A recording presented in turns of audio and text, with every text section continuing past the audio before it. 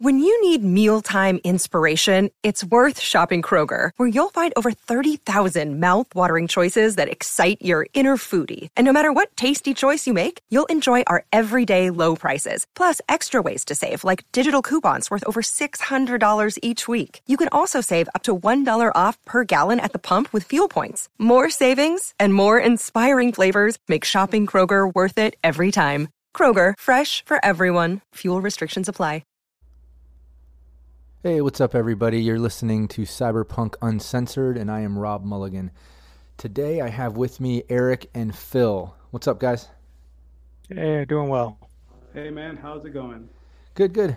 So, yeah, anybody listening, you probably know Eric and Phil from numerous episodes of this podcast, also from the Cyberpunk Uncensored group on Facebook, and good friends, and also Eric plays Coupler on the weekly Cyberpunk Red campaign that we stream live on the Mulligan Live YouTube channel.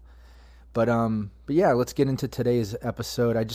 We wanted to talk about cyberpunk environments. So just as a GM, how we envision and create and describe to the players, and also vice versa, how players have contributed to that, but just all the different types of environments that, we've played and GM'd with when it comes to Cyberpunk. And that includes, from 2020 up through Red, and then anticipating the 2077 environments that we've seen, whether it be in, gameplay previews and promos, or from the Dark Horse World art book. So let's get into it, guys. Where do you guys want to start? I say we start kind of probably generally in 2020, maybe let's go over that stuff. What do you guys think? Well, I think we should probably start on just the idea of like what is a cyberpunk environment, because I think it goes all the way back to just that Blade Runner, when you sort of first see that panning shot. It's like that became what the sprawl was before sprawl even was a thing. Yeah, no, I mean, to me, I think now it's just there's so many different environments within the world of Cyberpunk, let alone just even in Night City, but you're right. I mean, there is kind of this general like genre of cyberpunk, I guess, is what you're referring to, rather than environments, but like the genre that kind of you feel from that particular environment that's, showcased in that film is definitely that dystopian dark future, cybernetic, high tech, low life. I mean, that was the key phrase that kind of started it all, right? Yeah. So I think that's the general vibe, and probably the overall blanketing environment that all the subcategories and details fall under. So that kind of makes sense. But yeah, describe it yourself. How do you kind of picture that when speaking of the general? Let's not. Well, in the general, it's that thing of like you sort of have this humanity that's just like the combination of industrial and humanity just sort of thrust all into one very sort of small area, and it just sort of keeps bleeding, but you don't really ever feel that dispersion. It's always sort of people cramped. You get that almost like post-industrial London where the clouds are like sort of just black smoke and soot, and just everybody is sort of perpetually angry. I know. It sort of has that vibe of like, no matter what you do, you're never sort of getting into a place where you can feel clean, almost. Yeah. No, and I love, without getting into Red too much, how that even pushed that more, But the dirtiness. But I love how you said cramped, because it totally has that feeling, like that dark dystopian, like overpopulation. I mean, because like, face it, the birth rate outweighs the death rate, and it's going to take a lot of huge natural catastrophes and things that happen to wipe out the population and rebalance that. But, we're heading towards cyberpunk, if not the movie Idiocracy. I hate to say it, but you know what I mean? Yeah. But regardless, it definitely, cramped. It totally feels overpopulated, and like all the buildings are stacked on top of each other, and like it's just filthy. Overpopulated. Well, remember in the history, the collapse happened and many people died. There was actually less people in the country, but they all gravitated to the cities, to the city centers. That's true. Humanity seeks out itself. So when you go, you've got these concentration points, so to speak, like wherever it's all concentrated, Correct. And then all this wasteland where there's like random neo tribes, so to speak, all these like nomads, prior to Red when they're running transportation fully. But yeah. Right. Yeah, I think that's just sort of a human ideal of when sort of societies on the brink of collapse, they just sort of flood those city central kind of points, and then you have the other side, of then you have barren wastelands, like you're saying. And I think Night City did a really good job of that, of sort of being in that in between area. Oh yeah, and that's just for 2020. That's what I love about Night City is it has all the separate environment vibes and anything you can picture. Like there's a section of the city like that, or beyond the combat zone, or within other districts around it. But then totally beyond that, I love how the whole wasteland vibe, it takes you from that high tech low life to almost like post apocalyptic vibe, or like Mad Max meets The Hills Have Eyes, if you want. Like like you get out to the wastelands, and I feel like it's spread out, and it can get, I don't know, post-apocalyptic. You know what I mean? Versus the high tech. Those people out there are strictly in survival mode. Right. They've chosen not to come to the cities, instead choosing to stay where they are. And staying where they are means famine and disease, but it also means, hey, I'm going to have to survive the best way I can. And if that means eating you, that's what I'm going to do. Yeah, I picture like, as far as the environments of that, it's totally like you said, like very barren and cutthroat, and like there's obviously very little civilization, but because of the way the environments have been, all the wastelands are just that, waste, unless you come across like a biotechnica field or a crop field or Savoil doing some weird, you'll come across some weird Greenland section, but it's always like fenced off and high security, or like in a bubble or some shit. You know what I mean? That's how I always picture those environments. Right, because they say as the environment changed, what was the Greenlands here in the U.S. moved north, closer to Canada. So the green belt that we used to have is now the brown belt, and the green belt, because the environmental changes, went north. Yeah. Yeah, and just in with the 2020 rules and moving in the red, we get a lot of good environments of like they just start talking about what's going on in the South Americas and stuff like that. Like, because that was a huge part of what actually led up to Red, the South America wars and the pretty much the viruses that were destroying the crops and, well, the drug crops and a lot of the deforestation. It's like that was one of the key points that they made about that. Yeah. So, and I think that opens up a lot of campaign ideas for like some of the biotechnical corporations that were using these new like jungles and trying to find new drugs or other kind of chemicals. It's like, I think that opens up a lot of options for where you want to take your setting other than the cramped sort of sprawl-like environment. Yeah, exactly. Like you can, like Phil said, take it up to the new green belt, keep it in like the more desert, desolate, wasteland sort of brown belt, if you will, or, go South America and change it up. Just like there's still overseas stuff. But as we know, going into Red, things are way different. So like, let's get into Night City, the different environments and, just how rich the environments are with that filth and all that. And then obviously with post Fourth Corporate War and the nuke and, all the nuclear fallout for decades and the red skies and all that shit. Like, it's all those same environments, but now with like this red filthy hue and the rains that just have the toxic sludge in it and wash off stations like before, cramped and pissed off people, but now they're wet and even more filthy and pissed off, But let's dive into these different environments. I mean, let's start like the corporate areas and the nice shit, Yeah, well, the corporate area is like just sort of the pinnacle of what Night City is. I mean, when players are thrown into it, like you have everything there, even though players really aren't even allowed to be there because they'd be arrested. And... Right. No, edge runners, I mean, or at least questioned heavily if they have armor and weapons and shit like that. But yeah, I picture like the corporate zones or whatever, that sort of area being cyberpunk, obviously the nicest areas, but on the verge of like sci-fi. Like when you picture corporate areas, you're picturing like huge skyscrapers and AVs flying around them and like, people dressed fucking high class and like futuristic looking, like shit that you might see now, like on the runway, you'd be like, who would ever wear that? You know what I mean? Like it's almost on the verge of like the sci-fi feel of within cyberpunk. That's how I always picture the corporate zone, like super wealthy. In my corporate zone, I have all these connecting bridges. They're Yeah. too good to come down to street level. So your AV pads are up on the roof. Your bridges are above the street. You can look down on them, literally look down on the populace, and not have to be among them. Yeah, I love that. Yeah, I think the corporate zone sort of has that it sets the pristine mentality of like you won't find grime and dirt, and I think that's sort of what you look at the art in just some of the 2020 books. You can see that edge in, like they'll show those pristine settings, but you also have those edge runners sort of creeping in on the edge of there. Oh Like yeah. they'll talk about the gangs that are like sort of roaming, but you don't ever really see them. Yeah, I know. So it has And this think of sort how of many, false you know, facade on it.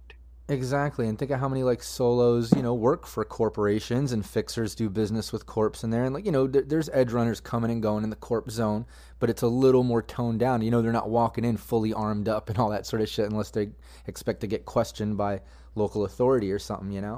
But Mhm. or maybe not being allowed into some of the buildings unless they've got an appointment or something particular. Yeah, But the corporate zone sort of gives that. It feels like Disneyland, like or Disney yeah, World, where everything looks so perfect, but underneath you have like all the trash system. Everything's going on this underground ton of tunnels. It's oh, like people are sort of taken away into the back rooms before anything can happen. yeah, it feels like future, Tomorrowland or Future Zone or whatever the fuck of Disney. But yeah, it's still cyberpunk. You still know the Right. corporations are shady and slimy and shit's going on. Somebody's probably getting tortured in a back room or something. You know what I mean? It's still cyberpunk.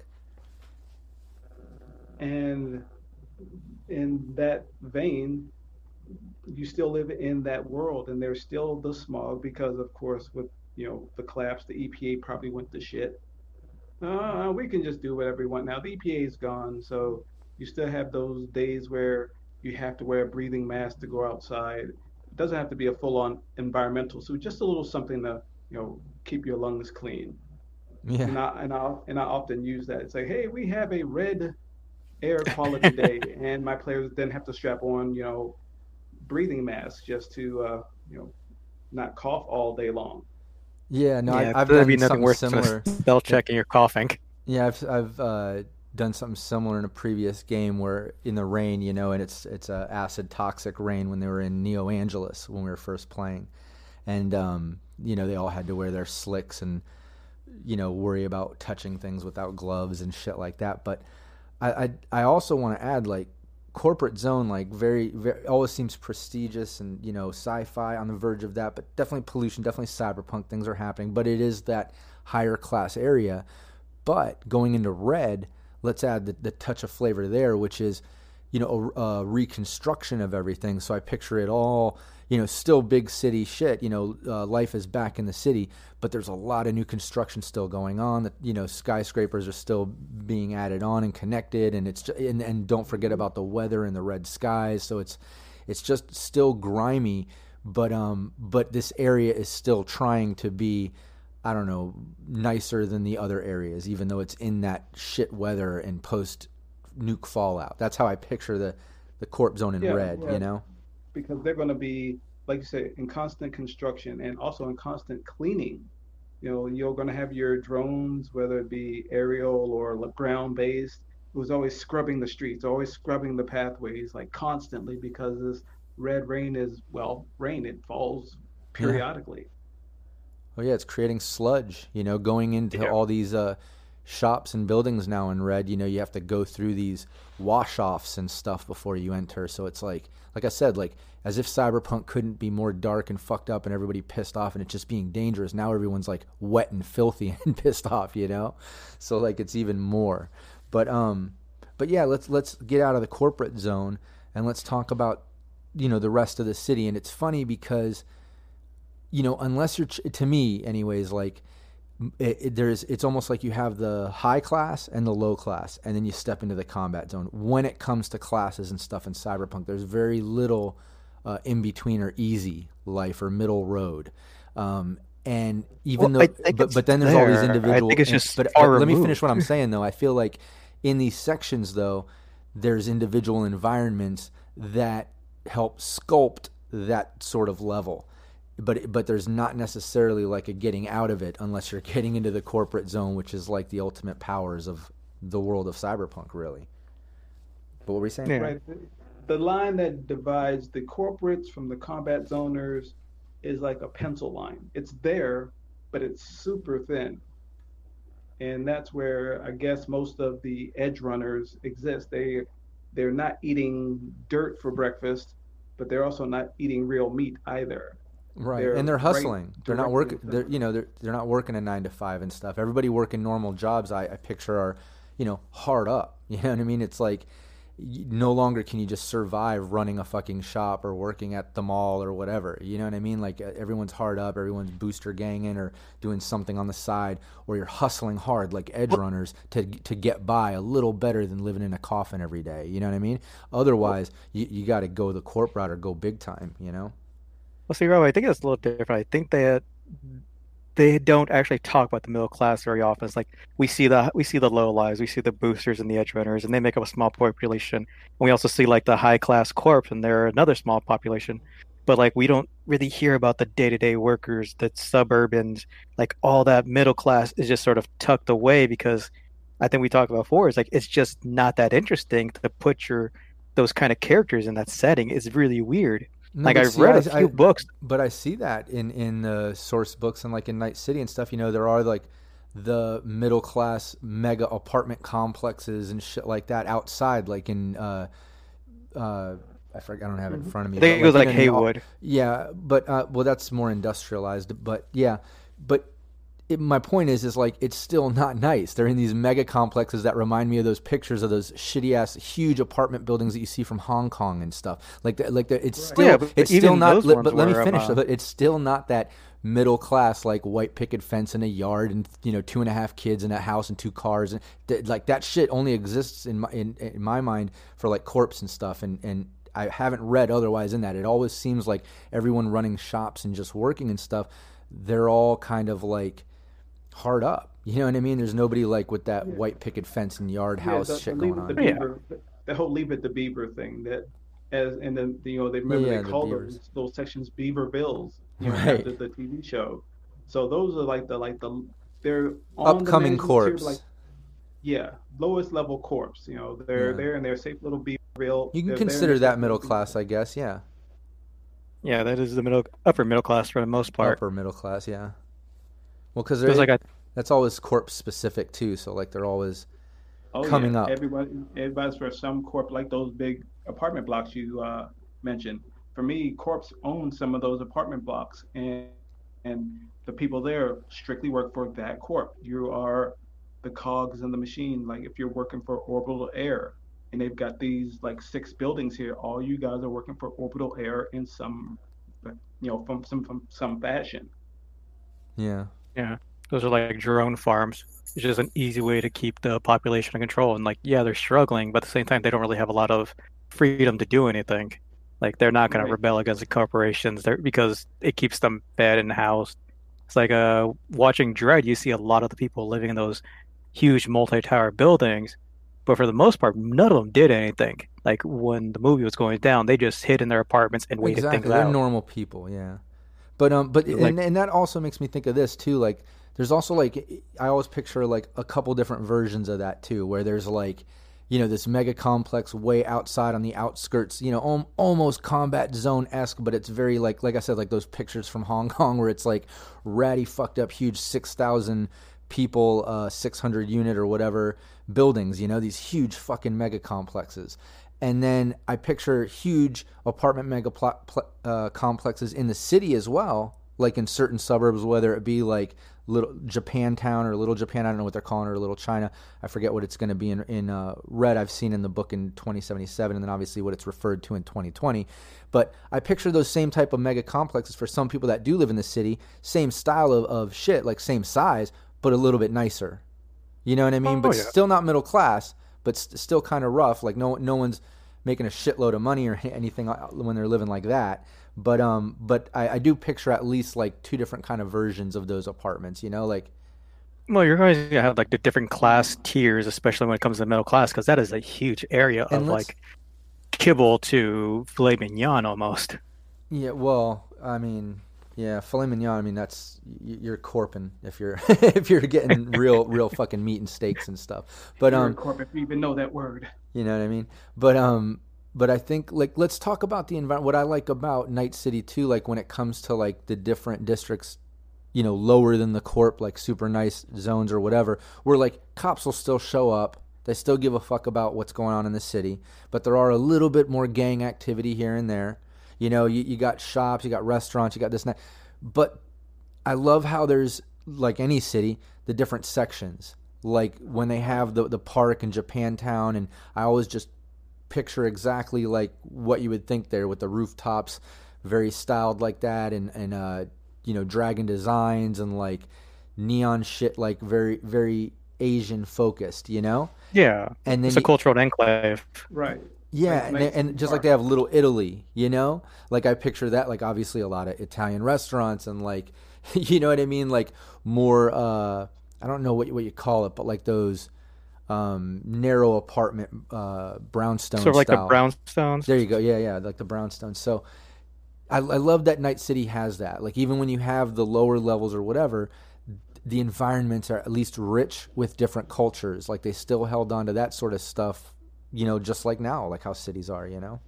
Exactly, Yeah. because that stuff is not going to go away just because, the world turns to shit, because culture progresses. I mean, people will take it with them unless, that people are completely wiped out all at once, which will never happen. So all the Italians are going to, build, little Italies, and all the Asians are going to go from Japantown or Little China or all of Yeah. that there.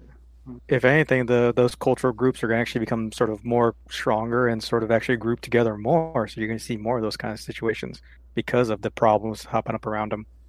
Yeah. No, And definitely. it's like, but this is just Night City. Like we haven't even really looked into what's going on in the Euro books because Cyberpunk they released so many. It's like I think Right. there was 2 Euro books and just one for the UK. No, and look at how Yep. they lightly poked at in the timeline with the Red Starter Kit and some of the lore going into 2077 about, you know, post Fourth Corporate War, how much shit changed, you know? So like Yeah.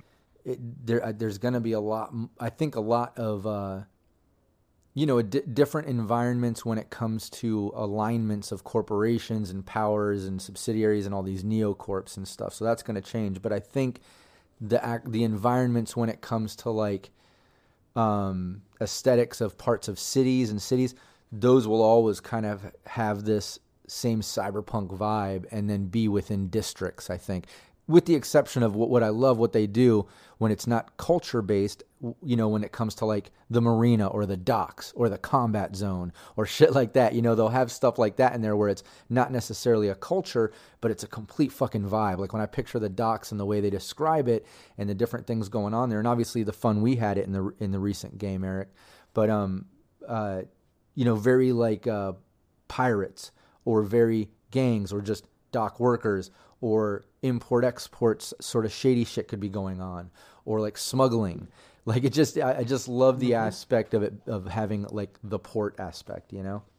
Yeah, that opens up a lot of different opportunities because no two ports are really alike. They can be doing the same thing, but they can function very differently. It's like I think in the 2020 Night City book, there are like 2 different ports of the port that have very different ways of operating.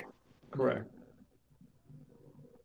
Yeah, and I think you know, we'll see what happens in Red, but we know that in 2077, just based on that art book and some of the stuff we went over in there, that there's still, you know, the marina and the docks going on, but then there's also the whole Arasaka beach or whatever, that whole Yeah. port that they took over.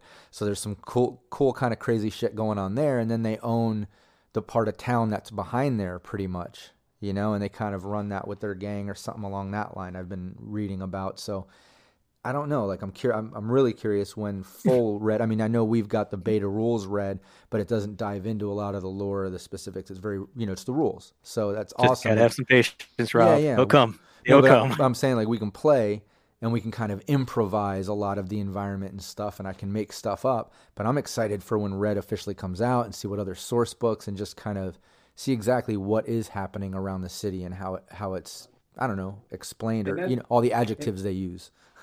that'll be good for me because I love flavor.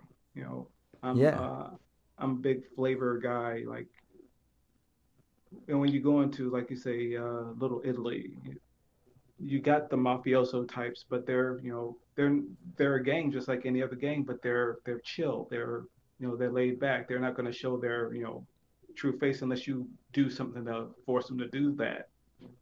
Unlike you go on, you meet Maelstrom, who are quite obviously a gang and will beat you down just because you look at them funny. Right. Yeah, that's something I haven't thought of how you actually put your players to act in the different sort of environments of pretty much saying you have to go meet somebody in Little Italy or like Little Japantown. Like, are they going to be going in trying to be bosses of everybody, intimidating, or are they going Right. to try to play it cool? Right. Precisely. You have to play to your audience, I guess you'd say. I mean, as far as your PCs, hey, we're going to go into this area. We have to look like this, or we have to act like that. It's not just, hey, I'm a jerk wherever I go. No, that No, will get you exactly. shot. No, it's ultimately up to the players to, act accordingly and to role play depending on their environment and stuff. But obviously, if they're not catching the hint of the environment, then that's where you have, rewards and repercussions. Like if somebody's going in all murder hobo or loud and obnoxious or intimidating in a situation that doesn't require it, or going into timid and talking in an environment where people are violent, then obviously you've got to react as a GM and kind of give them some repercussions or at least some changes in the environment so they get the hint or they understand where they're at. Yeah, Oh, yeah, exactly. I think it's a good learning experience for players and lets them sort of stretch their legs and try new things instead of just sort of thinking I just can go in and kill everybody. It's like Yeah. it removes that mentality of like there's more than one way to skin a cat essentially. Well, not just that, speaking of environments, like it just reinforces the fact, because it is a fact, that there's different environments and sections of the city and districts and vibes and all that shit. And that's, why we're talking about environments. And, if a player or even a GM or whatever just kind of blanket environments the whole fucking city with this rowdy cyberpunk shoot 'em up vibe everywhere all the time, then it's really not what it should be. No, they're treating it at that point like a video game instead of a living, breathing environment. Right. And I think some of the cyberpunk books I've read and just the movies I watched, like you can go around and like they don't just show like the sprawl. They take it from like the suburbs. You'll see the countryside. You'll see the waste. And it's like you sort of realize that the world is more than just the cramped sort of Blade Runner feeling. And that's what I actually liked about the 2049 movie. You got to see a lot of different aspects of what the world was. Yeah, You got to see what was left of Vegas, essentially. I think me and you talked about that before. I think that was like the coolest part of that movie, like compared to the original or whatever. I was like, oh, like I needed more. Like it felt like a very isolation piece, if you will, even though it's totally not. But it had the feeling of like minimum locations, and it was just a very narrow story. And I wanted so much more out of it. I wanted it to feel bigger, like what I loved about when the series Altered Carbon came out, or like the original Blade Runner. But I think when you talked, like the coolest part was when he traveled out, like that scenery, because it was like, just it felt bigger, at least at that moment. Like there was just, you got to feel for like the wasteland, and there's still people out there doing shit. There's still some shit going on. And I think Yeah, it's important that your players know that, hey, there's more stuff out there. Maybe we ought to go see it, or maybe we can go see it. You don't have to go, but there's more stuff out here than corporate tower dungeon crawl. Right. yeah. Yeah. I think the corporate books too. They did the last two books for 2020. I think what was it, Shockwave and Stormfront. They did a really good job of like making the players branch out because they were active during a corporate war, and you could take them underwater. You can take them like across the world. They really open up a lot of different options to see the cyberpunk world before it essentially ended in there. Yeah. And that you can do bottle episodes like where the players are stuck in a small area. Look at Dread; they did that really well, and that was just one huge building. Right. Or the movie Hardware with just two apartment buildings, Yeah. and that was a I haven't really seen that good. movie in 20 years. Exactly, if it was a good movie though, and you remember it still. So it's like you don't need these really huge settings to tell a good cyberpunk story, but you sort of have to have the story in the world and make it feel like it has a cyberpunk world. Yeah, yeah. Right. No, definitely. But it also, like I said, when it came to Blade Runner and the new one, it also has to do with expectations because it is Blade Runner. But Oh yeah, that was so many high expectations. I just couldn't that's live up to it. That's just a different, beast in itself. Like they needed to go a little bigger and broader with it. They need to show off more of like city stuff and night market and cybernetics, and they just needed a little bit more of all that juicy fucking, all the bells and whistles to go along with the cool story and the wasteland and the travel and all the other deep stuff that they did. But that's just my opinion, whatever. But yeah, the other thing aside from like the docks, which I always love the vibe of that and how there's so many different things you can do with it, is like obviously the infamous combat zone. Like I love how the combat zone can be used for just any rowdy, rough, grimy shit that you need, and it's just like where you can go to be violent or sleazy or shady or mysterious or just anything, because it's just no police. I was about to say no authority, but there's always authority in everywhere you go. There's somebody trying to be Just a boss. depends. Yeah, but no police. You know what I mean? There's not a police presence going around, protecting you, if you will. Yeah, the but you combat still have to zone. mind your, you still have to mind your P's and Q's because Right. since there are no police and the feudal lords that run it has very specific tastes on how and when you should come into their area and what you should do once there, and so you still got to mind your P's and Q's when entering the combat zone. It's not like, hey, I'm gonna be big badass. Well, these guys are ready for you. Yeah. Yeah. Yeah, the combat zone may be chaotic, but it is anything but anarchy. Like there are rules, there are gangs, and it's a big playground for those who really want just adventure and just be murder hobos, essentially. But you can do just about anything in there, and that's really is one of the things I liked. You weren't restricted. I feel like in other RPGs, you go to town, it's very prim and proper, almost like you don't have that kind of feel to adventure with a combat zone unless you're out in the wilderness.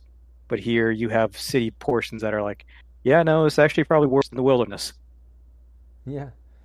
No, and I love, describing and picturing the combat zone because it can always be anything and everything that, maybe you wouldn't do in the rest of the city, where like there's like cars on fire possibly, or like a burned out building, or like people doing drugs, or somebody getting mugged on the side as you're driving by and nobody cares, or like like we said, gangs running a part of town and you walk through and they're kind of like questioning you or staring you down, or maybe someone just takes a shot off at you or something, like it could be anything. And I love the vibe of it, but it's always, the environment there, the aesthetic, it's always like, unpredictable and just somewhat chaotic in its clutter, because that's where a lot of the rundown buildings are. There's no like city programs to help fix the streets and buildings out there. It's just fucked up, Yeah.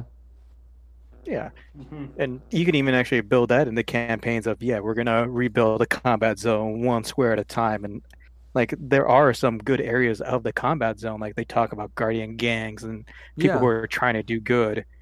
But Yeah, like you can turn that into a sandbox with anything you want. Brawlers were one of them, Yeah, not everybody in the and combat zone is bad guys. Some of them have no other choice but to be there. It's they are left with no other option but to go to these combat zones to try to eke out some sort of a survival or living.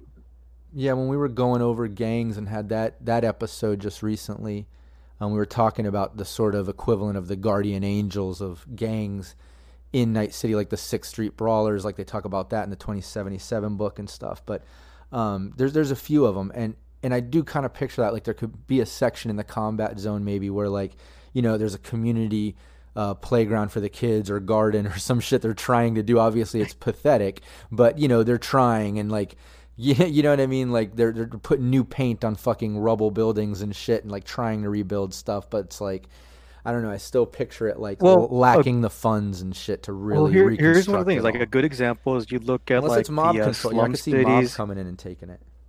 Well, like one of the good examples, you look at I think favelas in like South America and Mexico, these complete shanty towns, but you do see, so you see gardens, you see the Right. gangs, and they act as sort Yeah. of the political entities of Yeah, those they're keeping the and Mexican keeping mafia people. out and shit, you know? Yeah, it's like there are different tiers of power, but people are still living in them, and I feel comfortable as I can, Right, right. like realizing like they're putting their trust in these gangs, but even though they're sort of either working for them or just sort of being bullied, but they can sort of live a semi-normal life almost. Yeah. And one thing about where I grew up in, it wasn't the combat zone in the cyberpunk sense. It wasn't the best area. We did have to dodge a few, when you hear something go pop, pop, pop. But you knew that the people who lived there were, for the most part, good people. There was only that small element that were bad. And unfortunately, they were so bad that even though they were a smaller number, they could control an entire area. It's like you can Yeah. hold off an entire crowd of people with a guy with a single gun with a single bullet because nobody wants to be the one catch that bullet. Right. Fear is a very powerful force multiplier, Yeah. but it's like one of the interesting things I always thought I really enjoyed about Cyberpunk 2020. What it did was the Home of the Brave and the Land of the Free books that came out, I think. Love those. Because you not only saw what Night City was in the world of Cyberpunk, it talked about all the cities, like a good chunk of the cities, the regions, and how they adapted and changed. So even if you never wanted to play Cyberpunk in Night City, you could play it in Ohio or Right. probably like Mississippi or one of these other cities that was still around, and it had a backstory to it. Yeah. And I That's think that cool. opened up a lot of doors for people to want to try it. Exactly. I mean, even if they don't go into depth, and they don't go into depth about every city, but they give enough of the feel of the area, the region, as you say, that okay, we're going to play in Maryland, my state, Yeah. and we have enough here where we can mold something. We can, take it from Night City and bring it to Baltimore. And there's enough in those source books that you can do that. Yeah. No, Yeah, and I the think other thing I really like is as far as environments and vibe and just setting a mood is like, and it doesn't necessarily have to be combat zone. Of course, they're easily put there, but they can also be in some back room or hidden underground or something. Is like the night markets. Oh yeah, those are great. I I love mean, the vibe of that shit. they can spring up anywhere. Yeah. Yeah, I think the night markets there's a lot of influence from like from the Eastern Asian markets, and I think that bled over here really well. Like I haven't got a chance to visit any of the ones in LA when I was living there, but I wish I had just to sort of feel that excitement. Yeah. But no, I love in Cyberpunk how the night markets and midnight markets, step up a bigger, even more dangerous, maybe mob oriented version of a night market. But I love the vibe of it being like, a black market, flea market, if you will, like kind of underground illegal shit, but flea market vibe. I always picture it, obviously, That's because how. they come and go, but like That's tents, how. That's how. booths, and shit like That's how that. I always. What was that? Sorry. No, that's how I always felt about it. It's like I just imagine myself in a flea market. Yeah, like it's all It's tents just and booths and shit, and like everything's just shantily set up real quick because they break it down and take off when the night's over or whatever, But Or they get raided. right, no, but I love the vibe of that night markets and midnight markets and all that shit. Like it just has that great criminal vibe to where you can always slip in that slight touch of anxiety and danger, even though they're, the party's there just to shop maybe. Maybe it's an in-between thing, but it can always develop into something because there's always oh, like dangerous and fuckers there, Yeah, it's a great place for player hooks to start plot hooks and such. It's like it's Yeah. a great in between. No, especially like, and we've talked about this before, like when players want to get, and I've had it in my game where players want to get, extremely dangerous weapons or exotics or something, and it can always lead to like a nice little side mission like, I can source that, but you got to go here, you got to do this, or talk to my boy over in this part of town this day. And like, you can always do fun shit with that and lead off into some side thing and see where it goes, Well, I think I well, read That's probably going to be really important because everything is sort of so scarce now. It's not like it was in 2020 where you had corporations producing everything and then some. Right. Now the games have changed. It's like you want this kind of rifle. Well, you can get it. Finding ammo is a whole other story though, because no one produces that anymore. Yeah. No, I think, and speaking of Red, like, I am so excited for that environment because, and we're starting, anybody listening, go to youtube.com/Mulligan Live this coming Tuesday and Wednesday. Weekly, we'll be running 2 teams, but I'm so excited to dive into Red because, just like that, like, I picture, everything kind of rising, hustle and bustle because of the construction and life getting back into the city, and everyone's cutthroat, the neocorps, everyone's just trying to get back into life and, claim their spot, But I picture it blanketed in this fucking red, filthy vibe, the skies, and it just has a slightly more dangerous vibe, and everything is scarce. So it's, everything within it has like a sub level of danger to it because, like you said, like you can't just run to the store and get something anymore. So everything just has this other layer of fucking danger and adventure to it. It's just awesome. Right. Because scarcity adds another element. It's like when you can't find it, as you say, you're going to have to go out there and you're going to have to bust your ass. And you may have to deal with some people that you would not have normally had to deal with if you could just go to the mall and buy it yourself. Right. And that's not to say, they're still rebuilding malls and shops and things. And they're rebuilding factories, corporations are rising up, and there is new stuff happening, but there's still a lot of shit that isn't. And there's still a lot of old tech and things that are missing. And like, nomads are still, they're running all the transportation. So shit is still dangerous to get from, one city to another or one factory to a different city or whatever. So it's still, even with the rise of new factories and new life and construction, like it's not going back to like Stone Age by any means, it's still fucking dark future and cybernetics and all that great shit. But within that, even the shit that's available is hard, or that's being made new, let alone not new, that scarcity of it is still difficult to get because, there's still that element of like a factory in some other city or town or out in a certain district, and it still has to get to you or to some other factory to be put with some other item to become the item you need to buy, and then it has to get transported to the few shops that'll sell it in your city, and you know what I mean? Like there's just so much more to it now. I feel right because there is no more Amazon Prime. Right, exactly. right. This is the era of mom and pop cyberware shops. Yeah, and you just tapped into it. There's no fucking internet. The whole net running thing, the internet, the data crash shit happened, and like. That's a great thing to bring up, and I think that adds to it, so there's no level of connectivity on the internet. You don't have that feeling anymore. Like everything is a little more raw, even though it's future. You know what I mean? Yeah, there is an internet, but it is just so restricted to the elite that it doesn't almost exist anymore. No, exactly. Like there's been hint of that. Like you read about it and you've seen it like in some of the live play too that I've seen with Mike Pondsmith running a game and stuff.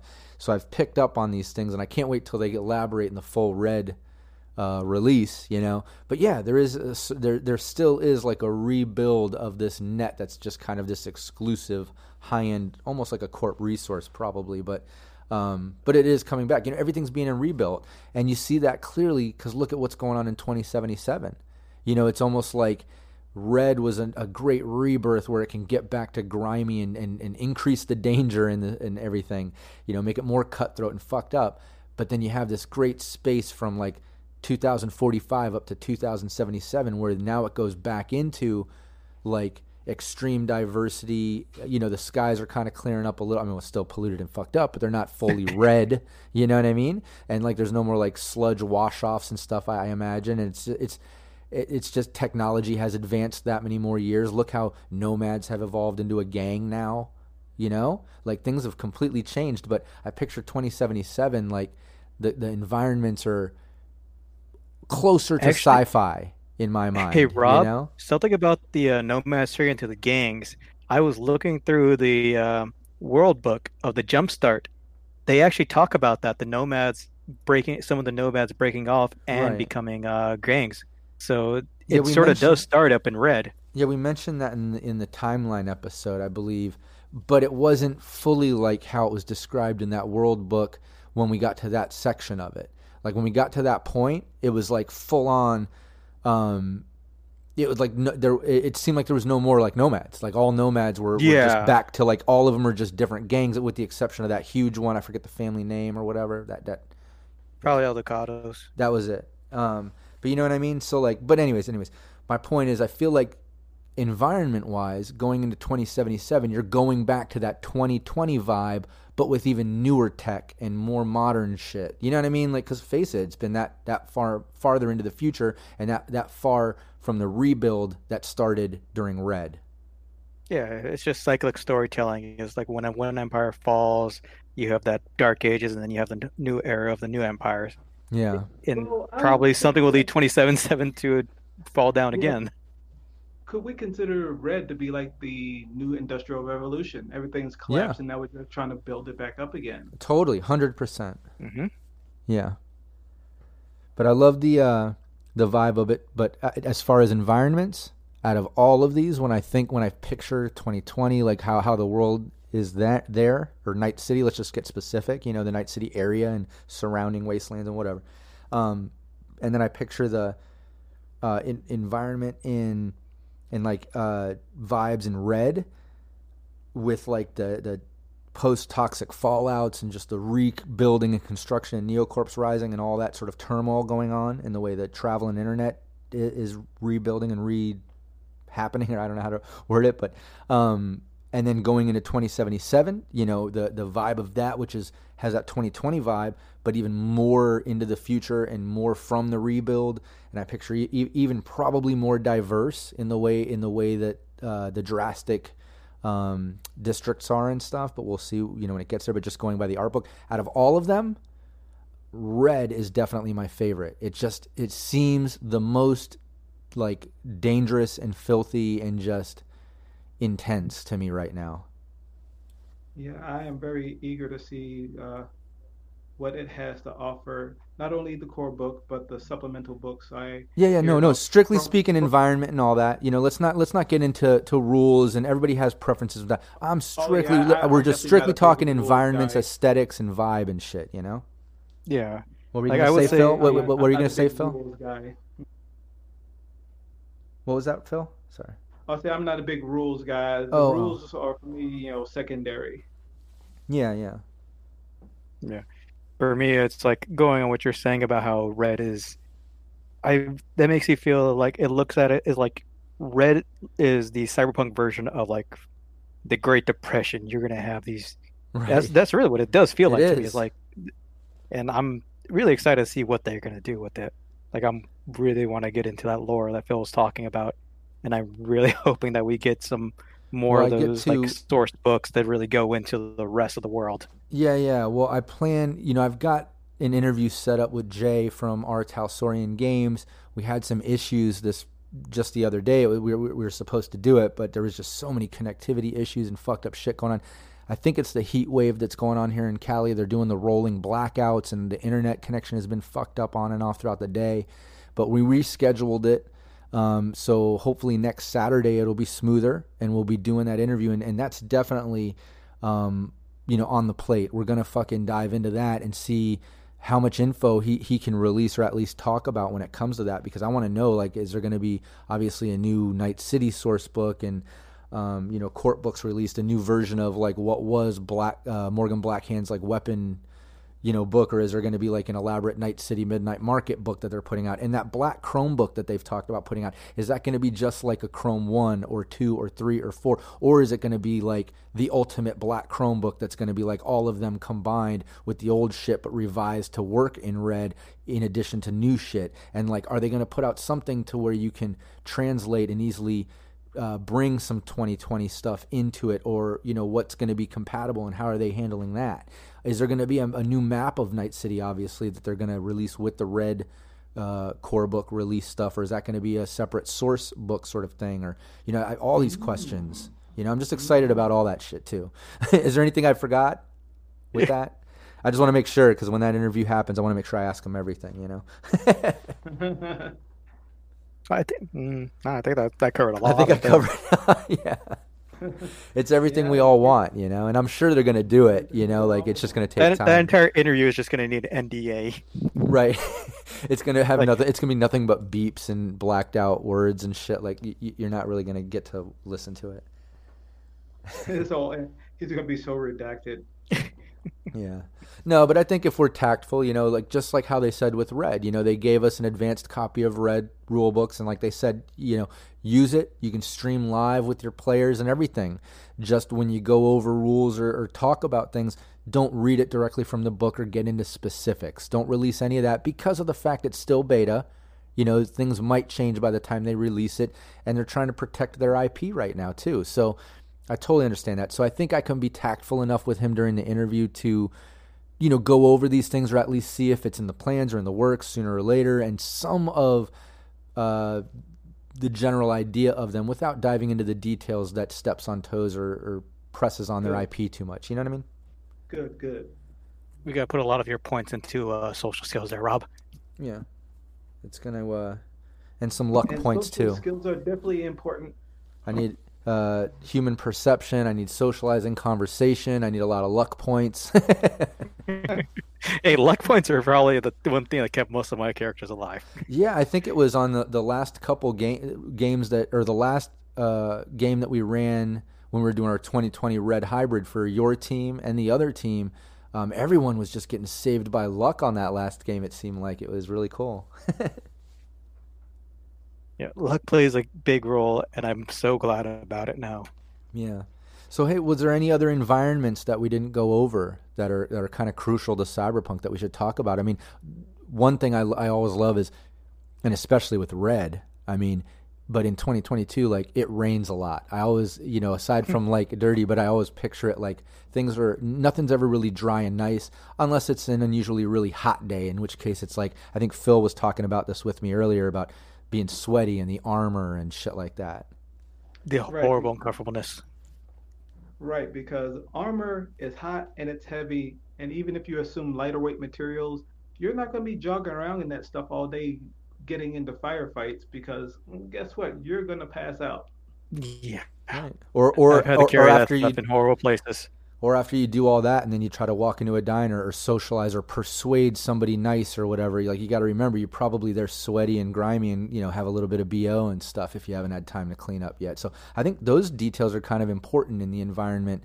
And it's definitely on a GM side, remembering these things and incorporating it into gameplay. But I think, more and more details matter when it comes to environment and shit like that. And I think that was a good point that you brought up, Phil, is because it's not just the environment around you, like the rain, the heat, and all that, but then directly incorporating it into like a player's persona at that moment, or their I don't want to say hygiene, but you know what I mean, like just Yeah, their being. You know what I mean? Like an environment can affect that, and then you gotta play that in.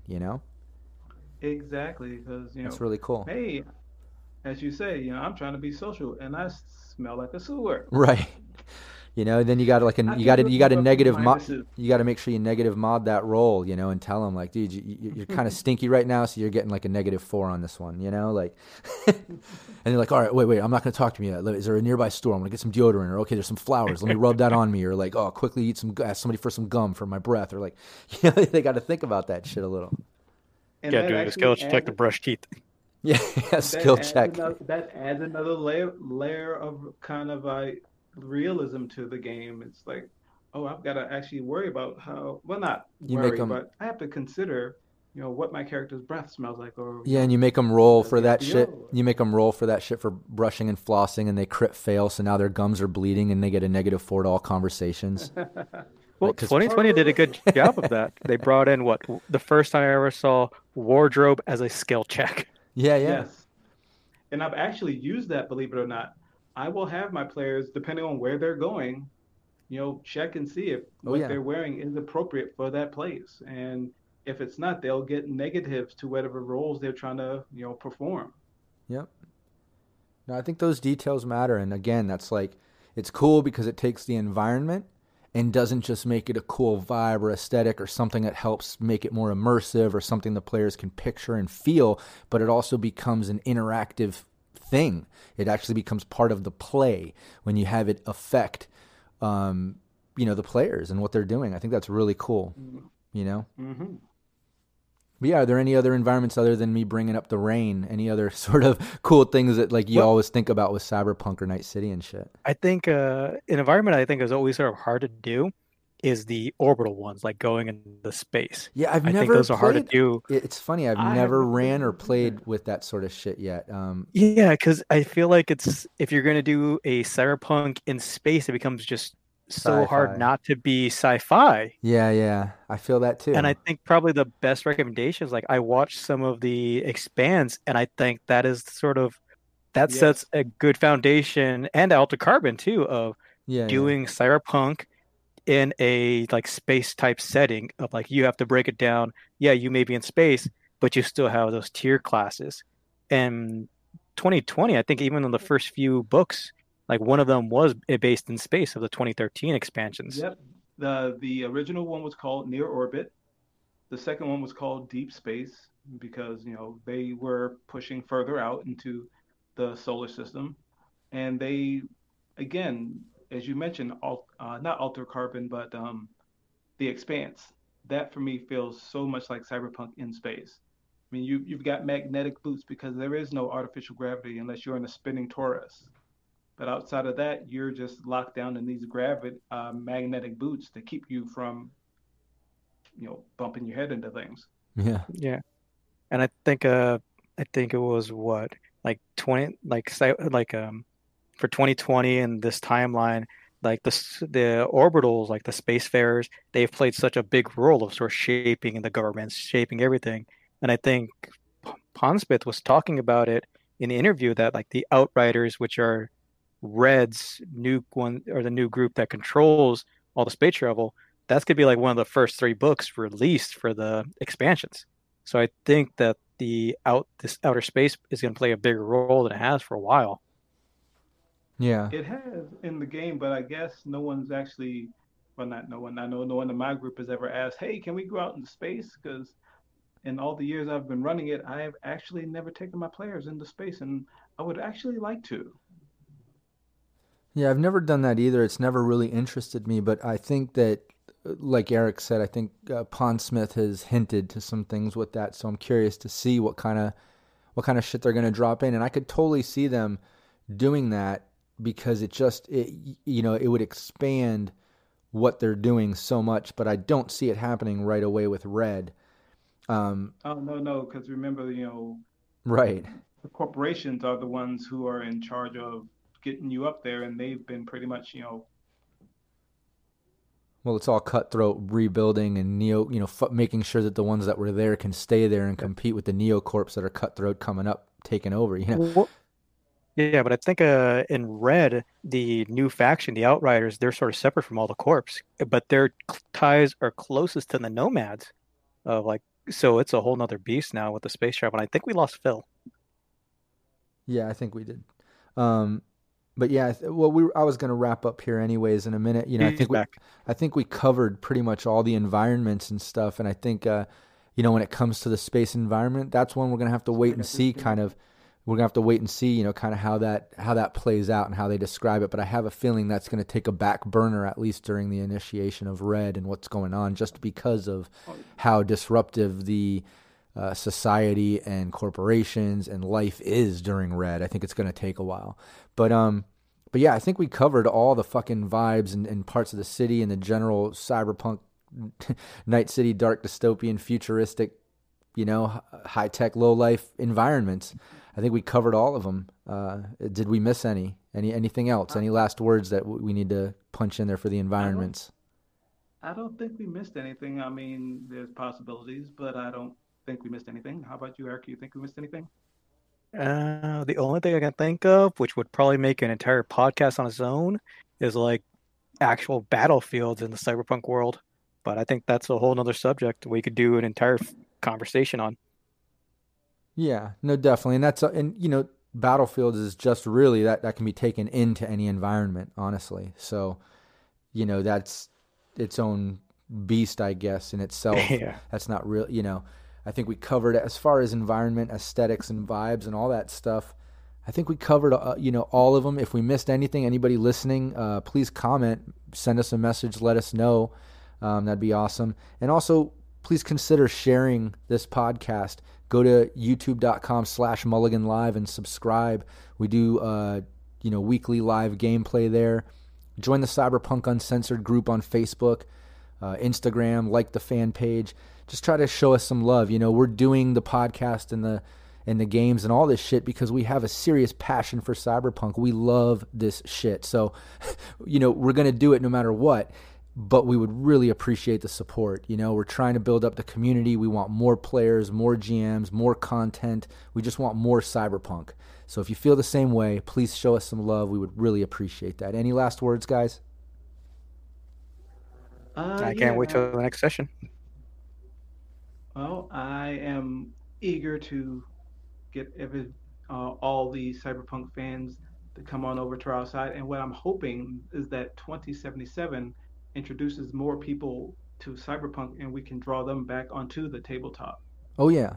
No, I believe that is going to happen. I mean, obviously not widespread because a lot of people into video games maybe won't cross over to tabletop, but I think there is definitely going to be a percentage of people that love the open world aspect of the game because that's what is making that shit so popular. It's that open world vibe. And I think a lot of those people are going to realize, like, holy shit, like the role-playing game, the tabletop, like that's the ultimate open world.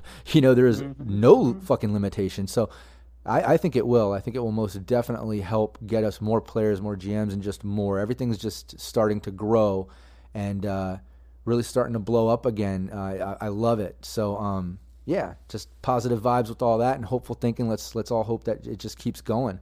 Fingers crossed. Yeah, exactly. And everybody listening, like I said, show us some love. Thanks for tuning in, and we'll see you next time. Take care.